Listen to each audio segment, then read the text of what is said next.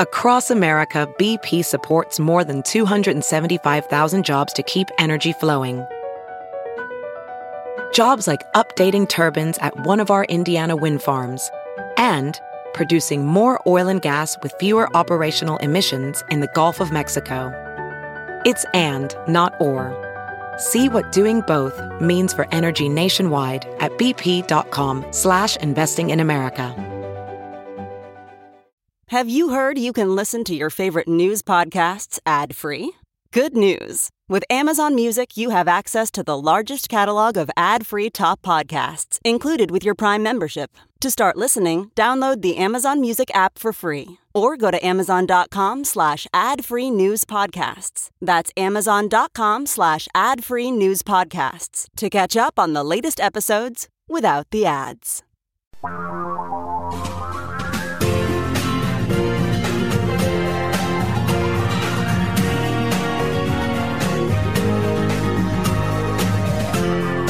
This is the Thom Hartmann Program. Greetings, my friends, patriots, lovers of democracy, truth, and justice, believers in peace, freedom, and the American way. Wow, so much going on today.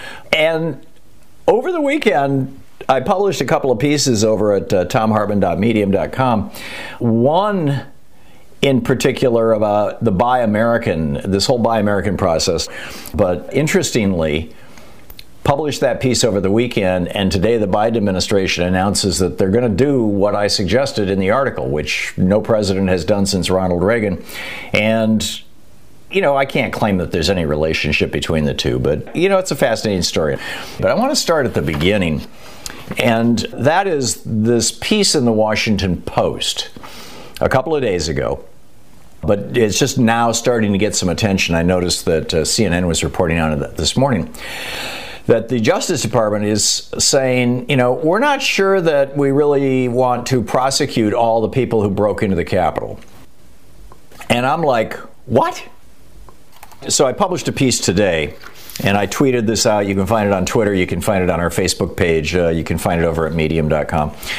And presumably on our blog, or it'll shortly be there, that Americans are just, I think, starting to realize, I think it's really starting to sink in for a lot of Americans, exactly what happened on January 6th.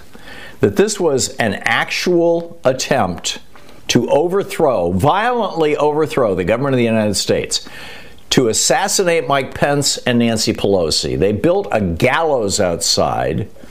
We had a carpenter call into the program a week or so ago and say, you know, I build houses for a living. I've built something like 500 houses, and I can tell you that thing was well made by professionals. And I found a close-up photo of it because it sparked my curiosity, of that gallows outside the Capitol building. And sure enough, I mean, you know, countersunk bolts that are those giant, you know, like half-inch diameter, 6-inch long bolts. And it wasn't made with 2x4s, it was made with 4x4s. And I mean, this is serious. This was an actual, real, this was not symbolic. This was a gallows complete with steps. They built steps up to it. It was a gallows designed to kill people, to hang people. I mean, they were marching through the halls chanting, "Hang Mike Pence," and "Where's Nancy?" They smeared feces, their own poop, on the floors and walls. They damaged and vandalized at least a half a dozen priceless paintings.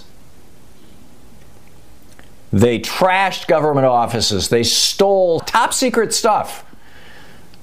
And this was entirely the effort of one political party. And that's the important point here. That's the thing that I think that, you know, we just absolutely need to pay attention to. You know, I get it that, as far as I can tell, two Fox News hosts who, whenever they talk about the coup attempt on January 6th, talk about Democrat infiltrators. There were none. There's absolutely no documentation for that. These people were wearing MAGA hats. They were carrying Trump flags. They were Republicans. And now they're saying that they want mercy and compassion and understanding. The guy who was dressed like a naked Viking with the giant fur over his shoulders and the horns and everything, he's saying, well, I was just doing what Donald Trump told me to do. In fact, apparently, a number of them, that's going to be their defense as they go into court, is we were just doing what the President of the United States told us to do. I mean, there's film of these guys as they're confronting the Capitol Police at the beginning of the siege saying, Donald Trump sent us here. Your boss sent us here. You have to let us in. He told us to come here. This is going to be their defense. See, they want us to understand that it's not their fault. We're just supposed to start understanding these folks, these Republicans.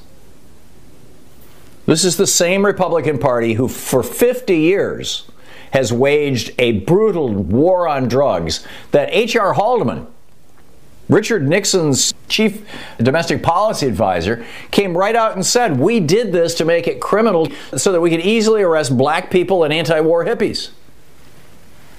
And they've done that. And thousands of black people and a few anti-war hippies have rotted in prison for years as a result of Nixon's war on drugs, the Republican Party's war on drugs.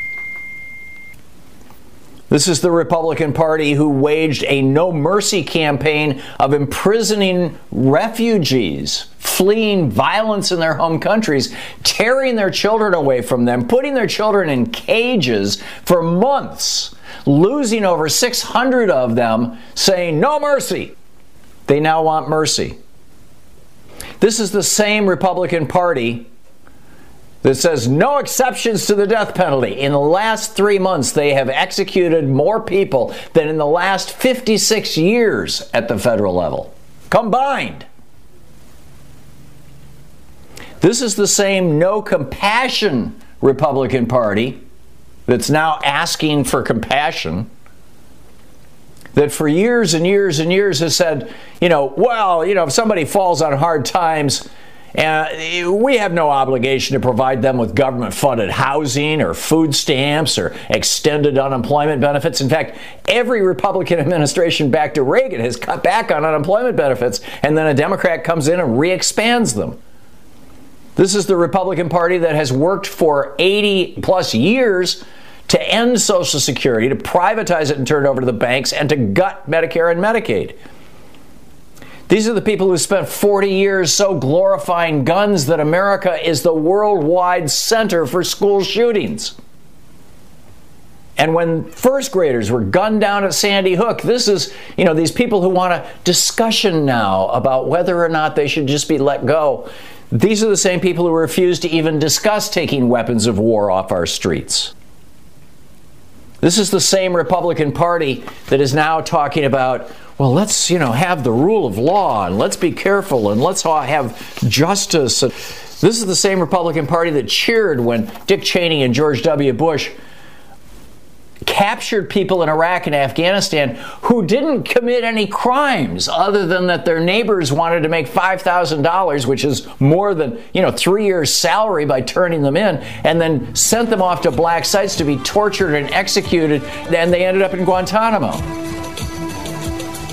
And now the Washington Post says that, maybe the Justice Department can't handle all these prosecutions.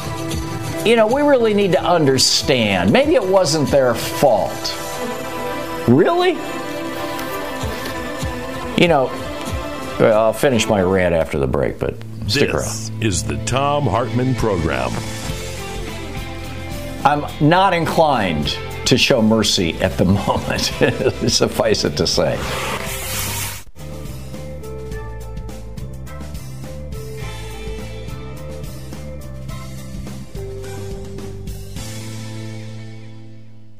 You can help America return to democracy by telling friends and family how to listen to this and other great progressive programs. Tag You're It.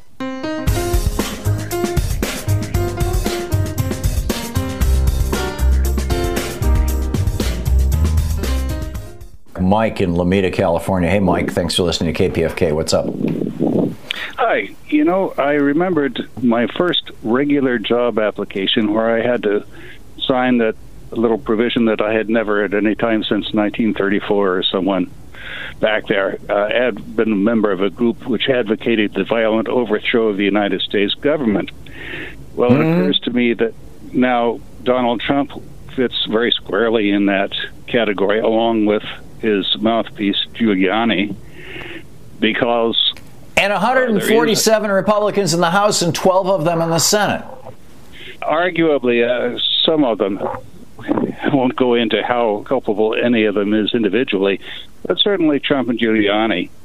And so I've written both my senators and advocated a criminal referral, quite apart from the trial of impeachment, advocating a trial under 18 U.S. Code 2385 for those two, because it's quite clear that they have tried to overthrow the Constitution and the government of the United States by force and violence.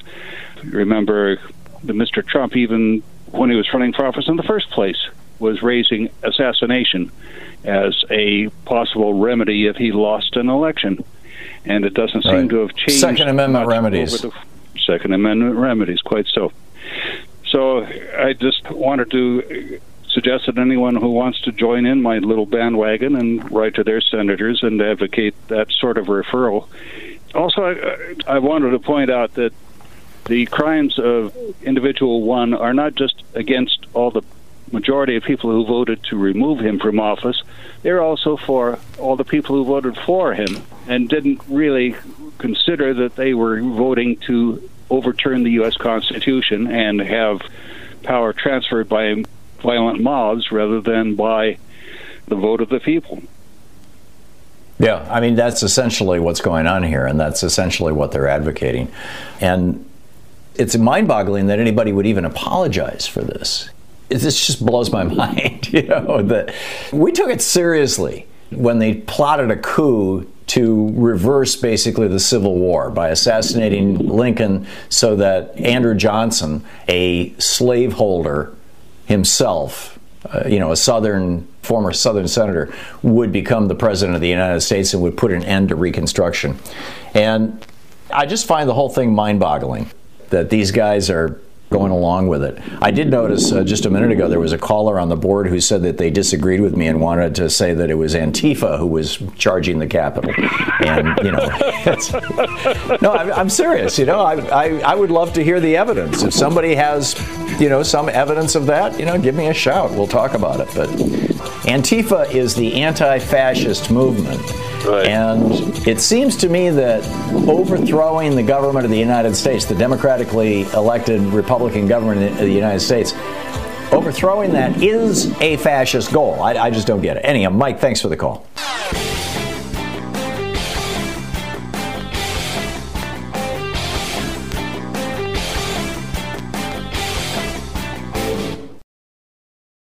Quick math, the less your business spends on operations, on multiple systems, on delivering your product or service, the more margin you have and the more money you keep.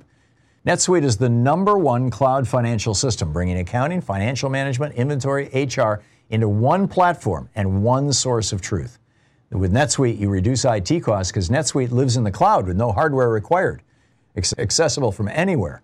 You cut the cost of maintaining multiple systems because you've got one unified business management suite. You improve efficiency by bringing all your major business processes into one platform, slashing manual tasks and errors. Over 37,000 companies have already made the move. So do the math. See how you'll profit with NetSuite. Now through April 15th, NetSuite is offering a one-of-a-kind flexible financing program. Just head over to netsuite.com/Hartman with 2 N's. netsuite.com/Hartman. That's netsuite.com/Hartman. Hey, it's Kaylee Cuoco for Priceline. Ready to go to your happy place for a happy price? Well, why didn't you say so? Just download the Priceline app right now and save up to 60% on hotels. So whether it's Cousin Kevin's Kazoo Concert in Kansas City, go Kevin, or Becky's Bachelorette Bash in Bermuda, you never have to miss a trip ever again. So download the Priceline app today. Your savings are waiting. Go to your happy place for a happy price. Go to your happy price, Priceline.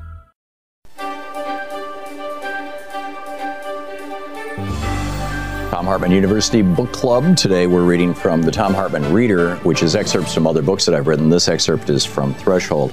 We're on page 239. starts out with, I went to Corral, Peru. It's the first mother city, the first original city that has ever been discovered intact. It's 5,000 years old. It has been buried for 4,000 years. It was just excavated in the last decade. I went down to Peru. We did our radio show from there. And I met with Dr. Ruth Shady, who is the anthropologist and archaeologist who's running this. And she said, well, as we sat and ate, I asked her what was the most significant fact about Corral. Here, she said, the civilization was different, contrasting the Corral of 5,000 years ago with the city-states that were emerging in Egypt, India, and Asia at that time. The focus of the culture here was different. When this civilization was formed here, peace was very important. There was no war. She paused and looked at me with a glint in her eye. Why? Why was there no war? She asked as if quizzing me.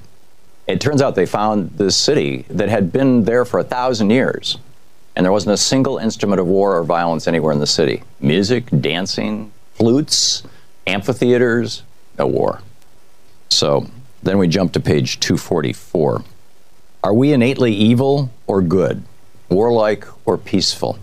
In 1634, in his book Leviathan, Thomas Hobbes stated our culture's assumption of the essentially evil nature of humans, saying that life without the iron fist of church or state would be war of every man against every man, resulting in a society where life is poor, nasty, brutish, and short. A generation later, Jean-Jacques Rousseau and John Locke challenged Hobbes, suggesting that evidence from tribes being discovered across Africa and the Americas by European explorers demonstrated that instead, the natural state of humankind was good, egalitarian, and peaceful. The thinking of Rousseau and Locke explicitly and overtly influenced the founders of the United States, particularly Thomas Jefferson, who saw verification in it in his own contact with Native Americans. Thus began America as an egalitarian experiment, an experiment that has been expanded and developed by nearly 100 other nations in the world that claim democracy, particularly the countries of Northern Europe, where once feared and warlike people, most notably the Vikings of Norway and Sweden, are now among the happiest and most peaceful and self-sufficient people in the world. Yet the Hobbeses of the world are currently ascendant in terms of both war on humans and war on the environment. But what should be done? As I said in Leonardo DiCaprio's environmental documentary, The 11th Hour, the problem is not a problem of technology. The problem is not a problem of too much carbon dioxide. The problem is not a problem of global warming. The problem is not a problem of waste. All of those things are symptoms of the problem. The problem is the way that we are thinking. The problem is fundamentally a cultural problem. It's at the level of our culture that this illness is happening. In my books, I've shared stories from all around the world of cultures that have matured, awakened, and found ways to live in peace, harmony, and ecological balance, and the fate of others that have not. Some are pre-city Aboriginal and tribal people. Some are modern communities. Some are fully developed city-states moving quickly in the direction of peace. All offer us a new vision of how life can be in a world where the core assumptions of modern culture are challenged and modified. This is not a radical or new age or easily dismissed concept. It started with the Enlightenment of the 17th century. Its first experiment was the founding of the United States in the 18th century. Flawed, but a great experiment. It flowered throughout the world throughout the 19th century as nation after nation flipped from warrior king states to democracies. It found global acceptance in the 20th century with the foundation of the United Nations, the first international organization whose single explicit purpose was to create, promote, and maintain worldwide peace.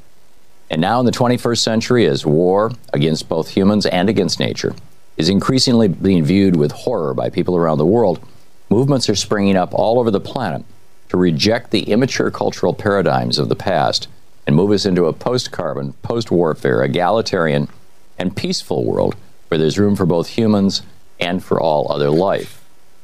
Then we start a chapter, Why and When Did War Begin? If it's true, as scientists from Peter Farb to Rianne Eisler to Ruth Shady point out, that a prime differentiator between war societies and peaceful societies is the role of power relationships between men and women, the question is raised, why and when does war begin, and how is it related to the relationship between the sexes?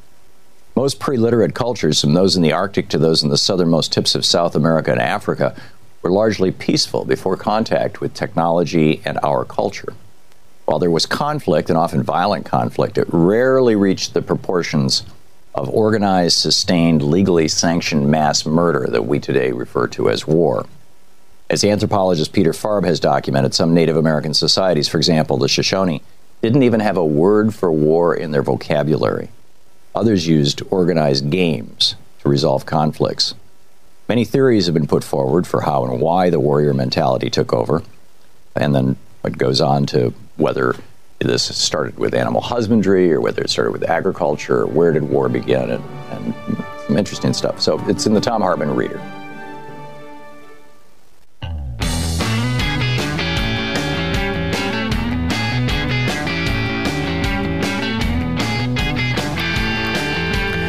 So as I was saying, this is insane. Here's a couple of actual quotes from the Washington Post. They're saying that some of these people are, quote, lesser offenders, and, quote, most of those arrested so far have no criminal records. You know, there's a first time for everything, right? Not to mention the Post article adds, there's also a question over whether charging all the rioters could swamp the federal court system. Then maybe we need to bring in some temporary judges from elsewhere.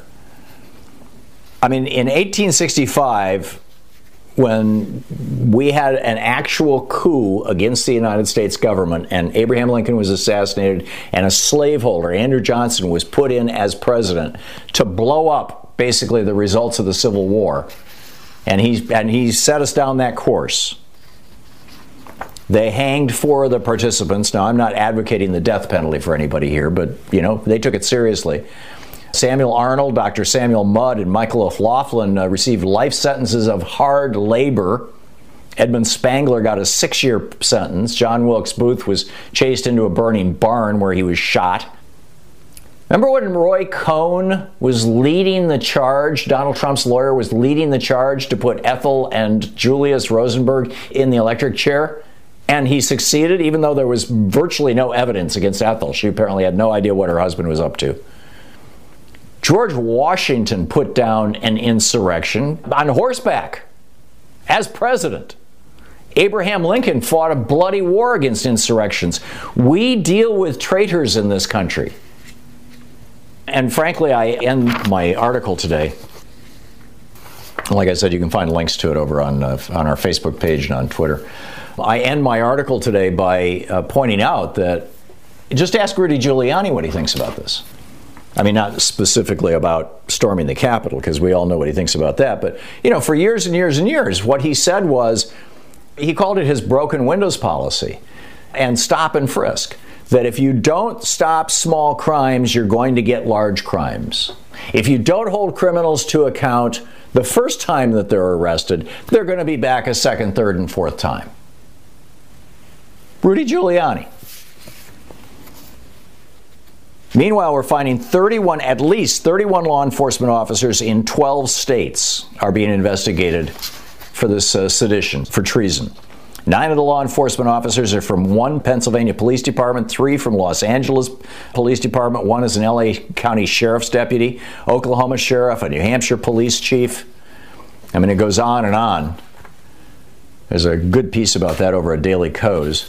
Meanwhile, the state Republican Party, and Pete Sessions, the Republican from Texas, had tweeted back 3 days before the insurrection, before the coup attempt, the failed coup. Let's call it a fail. I mean, it was an attempt, but it was an actual coup that failed.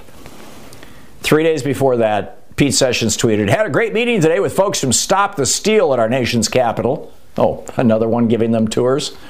"I encouraged them to keep fighting, and I assured them that I look forward to doing my duty on January 6th. And then he put the hashtag Stop the Steal. Right. Well, yesterday he deleted that tweet. Gee, I wonder why. Could it be used as evidence against him in a court of law? Meanwhile, I pointed out over the weekend in a piece over at Medium that if America doesn't implement the Buy American vision now, the 21st century will be the Chinese century. Basically pointing out that in the 1930s, Franklin Roosevelt passed a law. The federal government represents almost a fifth, a little more than a sixth of all purchasing in the United States. It's a massive amount of money. And Franklin Roosevelt passed this law that when the federal government wants to buy something, they must buy it from an American manufacturer. Now, there was a waiver provision in the law in case of an emergency. If the government desperately needs something right now and you can only buy it from Germany, okay, go ahead and buy it from Germany. But that's what the law said. Well, when Reagan came into office, he started handing out these waivers like candy, particularly at the request of IBM, ironically enough, that was moving their manufacturing operations overseas. Bill Clinton continued the practice. George W. Bush continued the practice. Barack Obama continued the practice. Donald Trump continued offering waivers to all these federal agencies so that they didn't have to buy American-made goods. And I published this over the weekend, and this morning the Biden administration announced that today Joe Biden is signing an executive order, no more waivers unless it's a genuine emergency. This could bring back literally millions of good-paying manufacturing jobs and bring the wealth of America back from China and Vietnam and Malaysia, etc., back to the United States. I mean, that was the essence of, Wealth of Nations, of Adam Smith's book. So I'm really happy to see that. That is a big deal. But meanwhile, what do we do with these traitors? I mean, is the Washington Post right? Or is the Department of Justice right that, maybe we just shouldn't prosecute them? There's just too many. Or is something really bad going on here? I mean, the Arizona Republican Party has now censured Cindy McCain, their own governor, Doug Ducey, and Jeff Flake. You're listening to the Thom Hartmann Program. Are we looking at an entire American political party that has been taken over by a crazed fascist movement? It sure looks like it to me.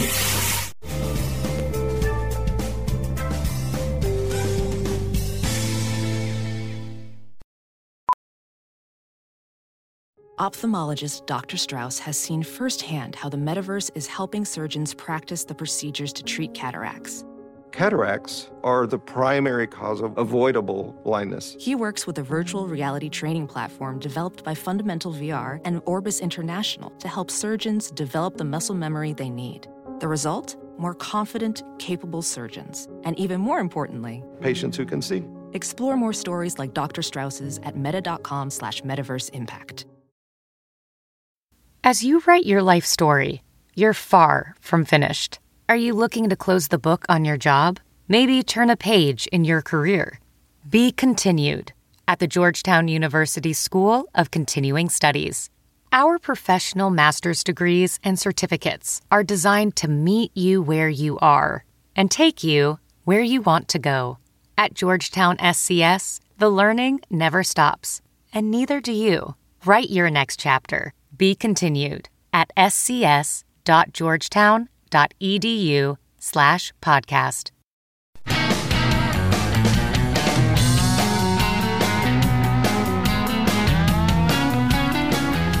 Okay, one last thing I wanted to mention, and then I'll get to your phone calls here.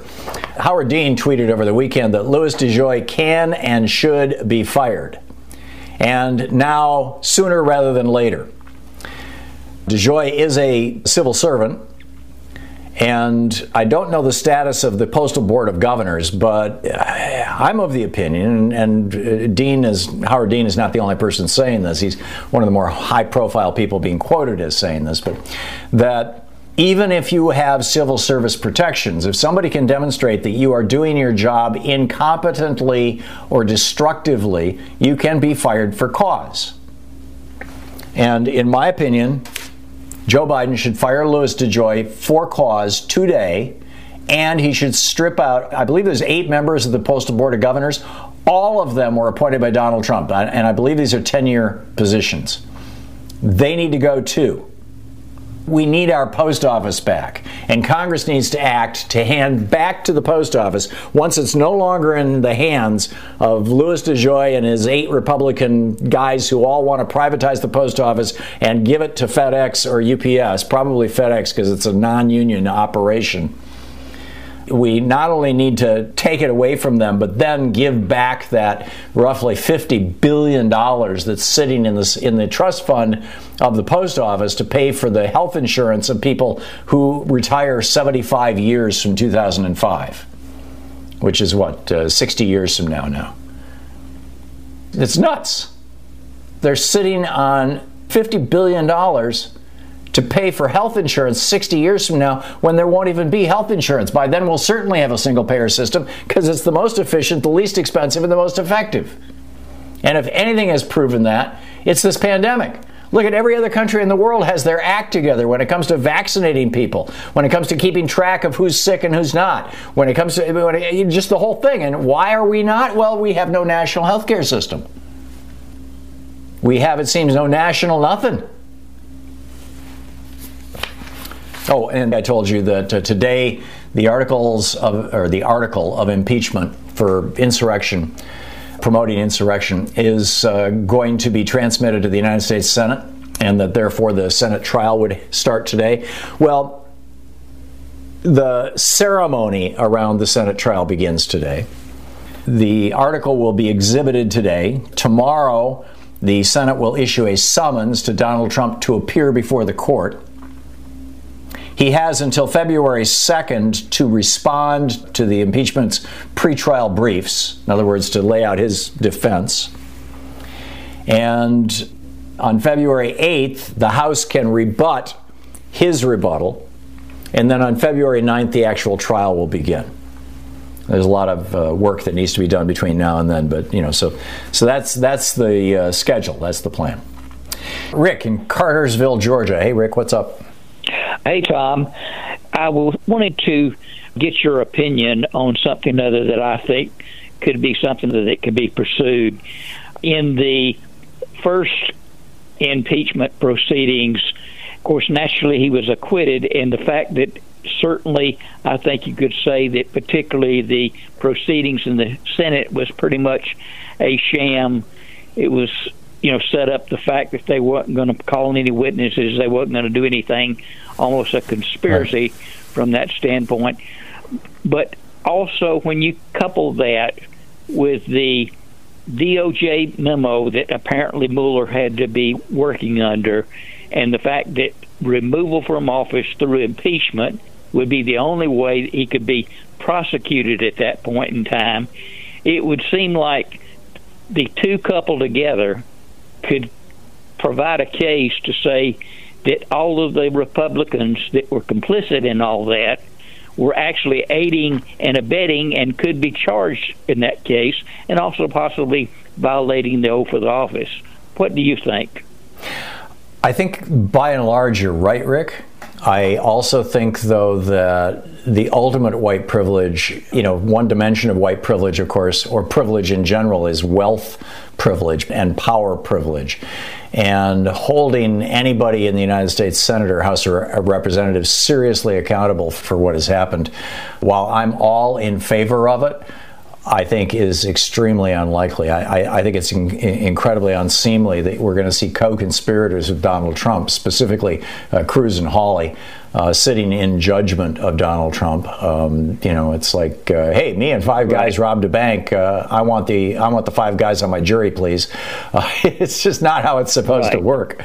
Right. But I think you're right. And that memo that the Justice Department the Nixon Justice Department came up with in order to prevent Richard Nixon from being charged with crimes. This is when not only was the Watergate stuff happening, but it had come out, or it was starting to come out, that Jimmy Hoffa had bribed him to the tune of $1 million, and that the milk lobby had bribed him. They literally walked into the White House with $500,000 in cash in a suitcase, in a briefcase, and left it for him. As that stuff was coming out, that's when Nixon had his Justice Department write a memo saying that you can't even investigate, much less prosecute, a sitting president because he's so busy, it's so important. And then when Bill Clinton was president and the Republicans were doing their witch hunt about him having an affair with Monica Lewinsky, who was a consenting adult, Bill Clinton had his Justice Department revisit that memo and say, yeah, we kind of agree. You can't prosecute a guy, while he's president. It was so self-serving in both cases, frankly, although it was far more egregious with Nixon. I'm frankly not, I don't care if my president has an affair. I'm guessing that probably 90% of all of our presidents have had affairs. We certainly know that at least half of them have, while in office. But things like incitement to insurrection or, self-enrichment, violations of the emolument clause, conspiring with a foreign government to become president. In this case, in Trump's case, it was Russia in 2016. He attempted to do it with Ukraine in 2020. When that got shot down, God only knows who else is in on this thing. And then when that didn't work, it was, hey, let's destroy the country. Let's have another civil war. I think there absolutely has to be accountability. Rick, thank you for the call. Marcus in Chicago. Hey, Marcus, what's up? Hey, when black athletes were kneeling to protest racial injustice here in this country, they were called traitors. They were called disrespecting the police. They were called disrespecting the military. Some of those same people, I'm sure, were in that melee, that riot at the Capitol, beating... You mean the people who were all flipped out about Colin Kaepernick? Flag. Yes. They were beating police with that same flag. They killed police with that same flag. Some of those same people who berated those athletes were kneeling because they wanted racial justice, equality. I don't hear that outrage now. I don't hear anyone, no, you won't. I mean, this is a white supremacist movement, Marcus. I mean, that's the bottom line. It is, and occasionally somebody will call it out on TV. Joanne Reed has done a particularly good job of that over on MSNBC. But this is a white supremacist movement, period, full stop. That is the core foundation of it and has been since the founding of our republic. We fought a civil war over this. Marcus, thank you for the call. We'll be back. You're listening to Thom Hartmann.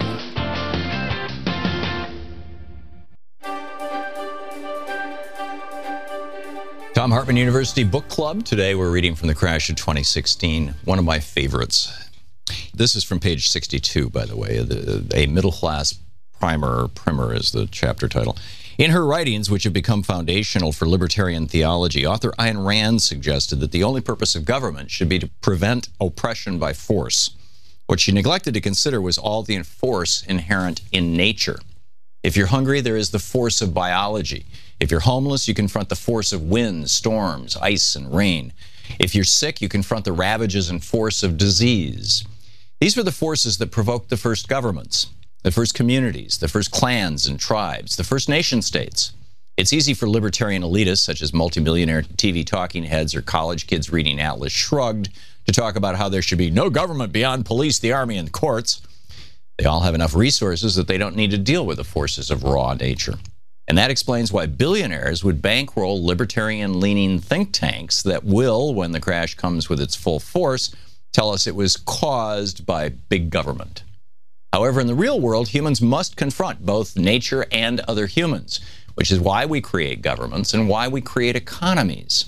But it wasn't until 1776, when Thomas Jefferson placed John Locke's right to life, liberty, and property, or replaced it, with life, liberty, and the pursuit of happiness, that the idea of a large class of working people have the ability to pursue happiness, the middle class.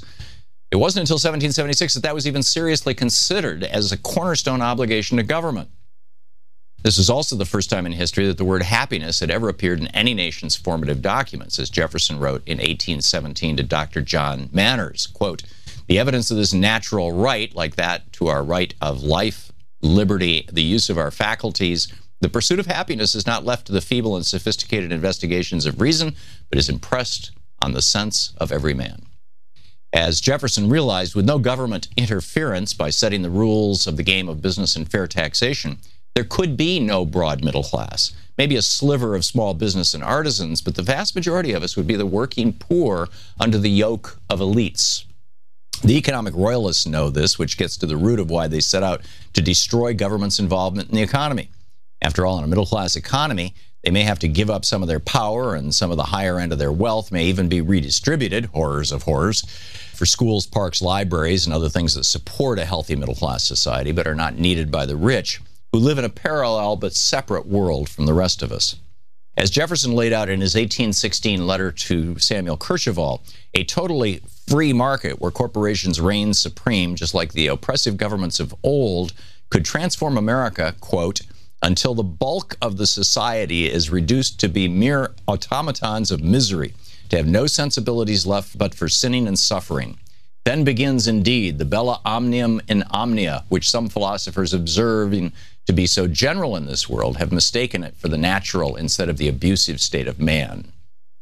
Although this may come as a sudden realization to many, we've really known it all our lives. In fact, in the 6,000-year history of the civilized world, a middle class emerging in any nation has been such a rarity as to be largely historically invisible. The United States has had two great periods of what we today call a middle class.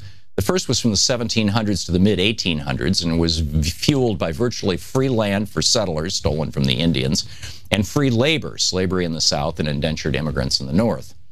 The result was, as de Tocqueville pointed out, the most well-educated, politically active, middle-class, non-aristocrats in the world.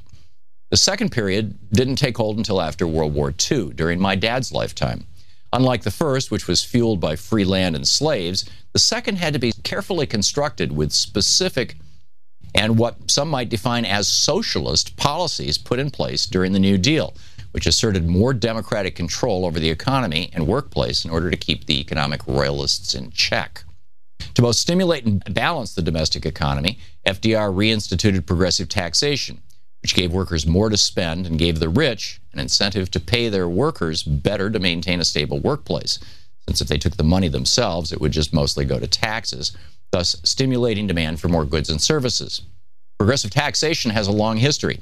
As Jefferson said in a 1785 letter to James Madison, quote, another means of silently lessening the inequality of property is to exempt from taxation all below a certain point and to tax the higher portions of property in geometrical progression as they rise. FDR eventually hiked the top income tax rate paid by the super rich in America to 90%. This had a twofold effect. First, it held income inequality in check and ushered in an era of equal income and growth among all classes.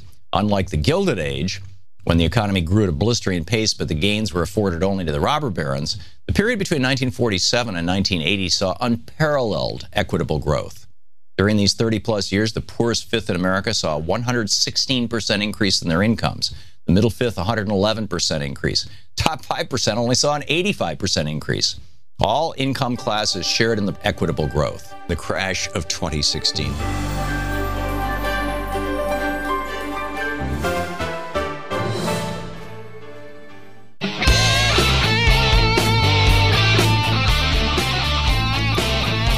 Welcome back. Tom Hartman here with you and Lou in Pueblo, Colorado. Hey, Lou, what's on your mind today?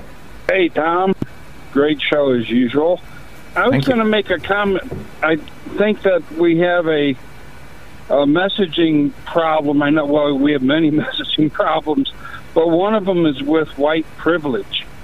You know, and if we look at it, I hire a lot of construction workers, and I work with people of, shall we say, all different classes and skin colors too. But what I hear from white people is consistent. Their standard of living has gone down for 40 years. It's like an escalator coming out of a tank of sewage, and you know, people are at different points on the escalator, but over the last 40 years, that escalator has slowed, stopped, and now it's reversed. And they're actually using the term white privilege is conveying to the people at the bottom that white people are getting special treatment, when in fact everybody's getting screwed. We need everybody to realize we're all on the same side, and you know, it isn't a zero-sum game. I'd just like to comment on that. Yeah, well, we are. You know, the attack on the middle class that Ronald Reagan instituted in 1981 when he began gutting America's unions and changing the tax codes so that rich people could get rich fast and average working people would get screwed. has hit everybody, every race, every income level, right across the board. There are more white people in the country than any particular minority, blacks or Hispanics or Asians or whatever. And so, they tend to be the most visible and screaming the loudest. And they were also the principal beneficiaries, particularly after World War II, of the extremely rapid growth of the middle class, because at the time that happened in the late 1940s, throughout the 1950s and the early 1960s, discrimination wasn't just legal, it was the law of the land. So we lived in an apartheid society, and we were only 15 years out of that when Reagan came into office. And so he set about trying to stop the changes that were tearing down apartheid in the United States as well. And so all of this has created this combustible mix of people right across the board feeling like they're screwed at the same time that, racial animosities have been stirred up. Ronald Reagan openly campaigning as a racist, kicking off his campaign in Nebosha, or however you say it, the county fair near Philadelphia, Mississippi, where the 3 civil rights workers, Cheney, Goodman, and Swerner, as I recall, were murdered. And, I think you're right. And I think it all adds up, sometimes in a pretty nasty way. Lou, thanks a lot for the call. Kenyatta in Los Angeles. Hey, Kenyatta, what's on your mind today? Well, first on my mind is to wish you and Louise and your children a Happy New Year, and all your listeners. Well, thank you. Back at you. I did have great respect for MLK, though I did not quite adhere to most of his tactics. I did have great respect for the man and his intellect. But I want to say this, Tom. You had a caller earlier that said that we're all getting screwed, and that may be true. But if we're all getting screwed, if you are black in this country from the time that we got here, if everyone else is getting screwed, we're getting F. And that's indicative of the coronavirus and how it has disproportionately affected black people.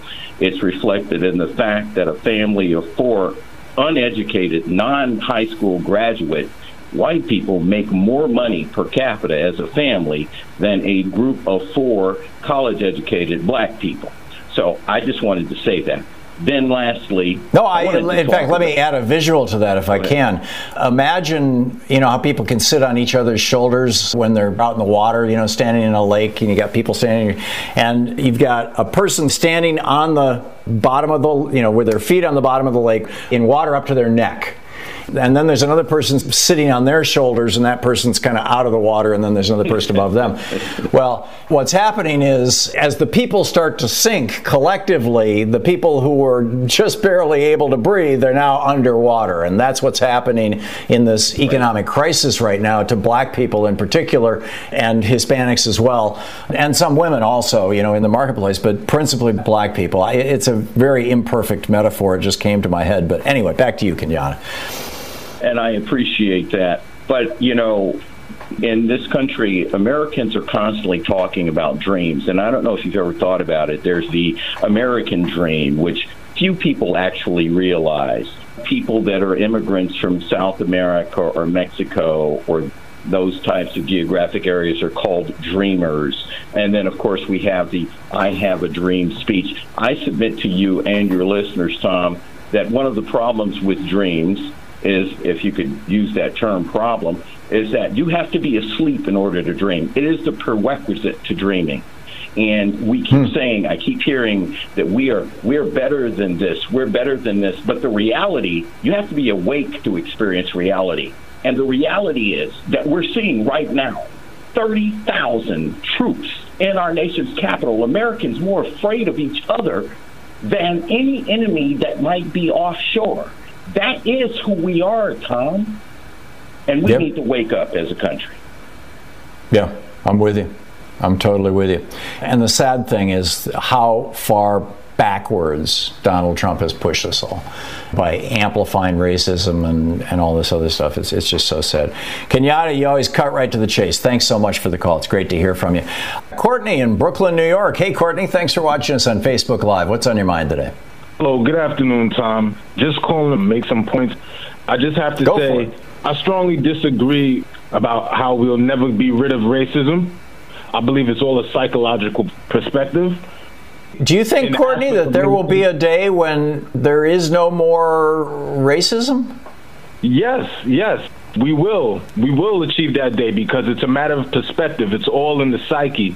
Our perspectives need to be controlled by us because the thing about tragedy and traumatic experiences when it comes to racial discrimination and racism, what it's supposed to do, the way people got past it back then, that was in the midst of racism. That was in the midst of segregation. What choices, I'm not asking any questions here, but the choices, people had no choices. Their choices were very limited. All they could do was hold fast to what they believe in and live the next day, hug their kids close, and you know what I'm saying, and try to keep a future perspective possible in their mind. That's how people kept their sanity. Now, yeah, but Courtney, you still have people in Ireland and Northern Ireland who hate each other, and they're both white people. I mean, the I'm different from you mentality, and therefore I'm better or worse, or therefore I don't like you or not, or whatever it may be. I don't see that ever going away. It seems like that's wired into human beings. That's the timelessness of hate. But if people could be disciplined with their mental thinking, which is an aspect of linguistics, and that's the unspoken law of nature, people's perception. When we're talking about the Cold War, we're talking about psyops, psychological operations. It is the unspoken, it's the silence of the mind, how we think, the things we hold close in our minds. That's what's important. So that's I'm just willing to make that statement because we need to keep things in perspective. I got to say, you're more of an optimist than me, frankly. But Courtney, thank you very much. I appreciate it. It's good to hear from you.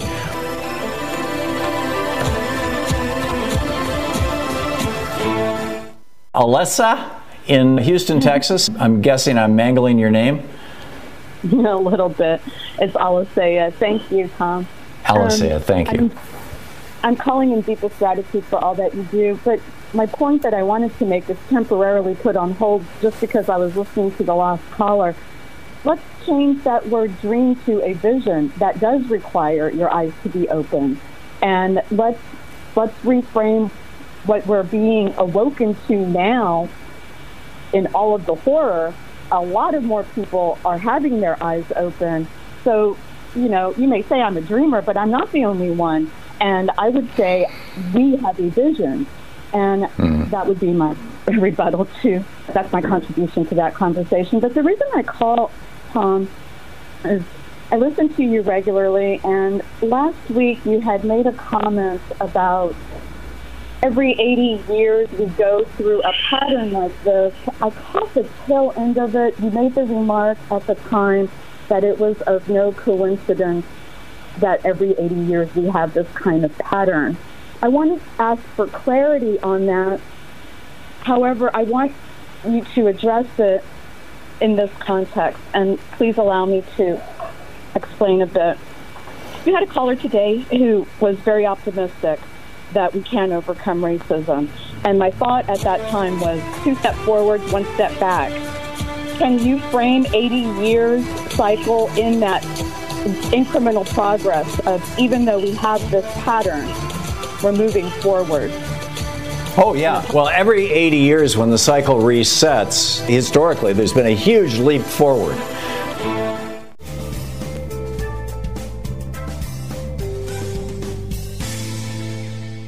Lewis in Norristown, Pennsylvania. Hey, Lewis, what's on your mind? Hi, Tom. Yeah, so my concern was, I feel like we on the left have been doing just a terrible job at fighting disinformation.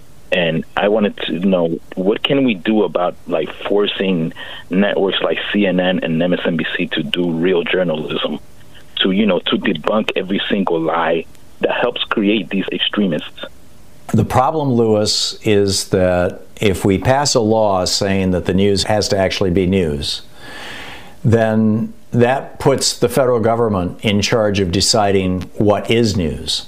And if you'll recall, Donald Trump replaced everybody at the Voice of America, which for 60, 70, 80 years has been broadcasting news to the whole planet, replaced them with Trump toadies who started spewing conspiracy theory BS and singing the praises of Donald Trump and calling that news. And there's no doubt in my mind that if the Trump administration was able to say, you can't broadcast because what you're saying is not true, in our opinion, that they would have come after me too. It's sort of like the conversation we had about the domestic terrorism laws. You know, they sound great in principle, and when they're used against the people who are clearly, you know, abusing process and systems and a danger to the republic, you know, it seems like a good thing. But, you know, wait until you've got Donald Trump or Josh Hawley or Tom Cotton or Ted Cruz as president, and you will see those laws turned against you, and perhaps in a way that this country can't recover from. I don't mean necessarily like in a legal way. I mean just like getting them to actually report on certain things. Like, for example, when they were talking about Dominion voting machines, like I don't remember one segment on CNN that was dedicated to proving that Dominion voting machines actually worked, you know, didn't have any glitches. They would have done a way better job of convincing those other people, you know, just by doing that. And like, well, it's hard to prove a negative, but I'm no fan of any voting machines, period. I think that all the votes should be on paper, you know, like we have here in Oregon. But that said, ultimately, that's going to be sorted out in the marketplace. What we're seeing is more and more of these right-wing networks, you know, One American News and Newsmax, competing with Fox. I just don't know how long it's going to last. I really believe that America is starting to wake up to how dangerous and toxic these guys are. The election in 2 years is going to tell us an awful lot about that. But I think that's happening. And the groups that are actually providing news are getting good audiences. I mean, CNN's ratings right now are better than they've ever been. Yeah. I do agree with you, though, that fighting the disinformation, there is a tendency on the part of many newsrooms to not want to fight disinformation because in order to fight it, you have to first present it, and they're afraid of amplifying it. I think that it's time to set that fear aside. You know, that cat is out of the bag. Yeah. Louis, thanks for the call. It's good talking with you.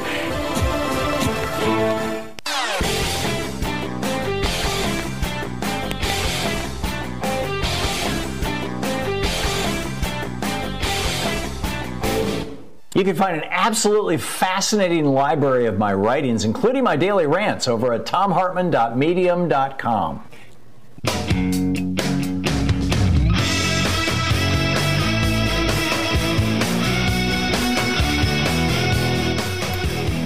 And welcome back. Tom Hartman here with you, and Mark in Philadelphia. Hey, Mark, what's up? Mr. Hartman, how are you, sir? Are you familiar with Malcolm Nance? Oh, yeah, he's been on this show. I have great respect for Malcolm Nance. Okay, absolutely. I think he's one of the finest, most intelligent individuals on the liberal side. He predicted everything. I've been following him for 5 years, read a couple books. He predicted everything here about Trump starting a civil war and transnational money laundering into conservative groups, the Heritage Foundation, the NRA. He predicted the NRA would be used as a money laundering operation, which it is, and shut down for that. You're right. 100%. And he predicted that eventually these right-wing news agencies would be putting convicted criminals on and giving a voice to the Flynns and the Stones and the Bannons and the Jerry Falwells and Don Jr. and Giuliani's. And they're actually using convicted criminals from the Trump campaign on right-wing media to justify their crimes. I mean, these guys are already convicted. These guys, are indicted. They pled guilty. They needed pardons, so you know they're guilty. And right-wing media has been embracing them, and they're criminals. And now I understand that Sarah Huckabee is running for governor in Arkansas, and they got her on videotape for 7 months lying to the American people, wearing her Trump tattoo on her forehead the way the Charles Manson family wore a Nazi tattoo. And how the heck is she going to get elected? Well, not literally, Mark, but do you know what her main sales pitch is for the people of Arkansas? Interestingly, the previous governor, I believe it was Asa Hutchinson, signed a piece of legislation that banned any city in Arkansas from being a, quote, sanctuary city. So that's already on the books in Arkansas. Her campaign, though, when she announced her campaign, she said that her major issue was going to be preventing sanctuary cities or ending sanctuary cities in Arkansas. There are no sanctuary cities in Arkansas. ICE can come into any police department, any person who calls the police and says, you know, hey, I'm being raped or I was raped or my house is being broken into. You know, ICE can now show up if they think that person is not a citizen, is here without documentation. But, you know, so she's even running on a lie. So spot on, Mark. Thanks a lot for the call. Peter in Milford, Connecticut. Hey, Peter, what's up? Hi, Tom. I'm a retired trained security guard, no gun and all that stuff, but for years I took it very seriously. And you learn immediately that you keep your eyes open and you're always waiting for the 100-year storm. Yeah. So the most difficult thing to do is to sit in the chair and stay awake, but you must do that, because if you're waiting for the 100-year storm, you think you define it as there's your distraction and what's going on over here. So, and it doesn't have to be crash, boom, whatever. You could smell some wires burning. You always see people come in today with white shirts. I don't know. Most things you keep in your head. You're trained over and over again. It's very, very important that you write a report accurately and clearly, because that you use in court. But all those details that I'm remembering, you want to ask me in court, fine. If not, well, there's the report.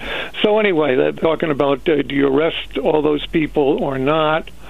Obviously, you arrest all of them, and you bring them in interrogation room. No.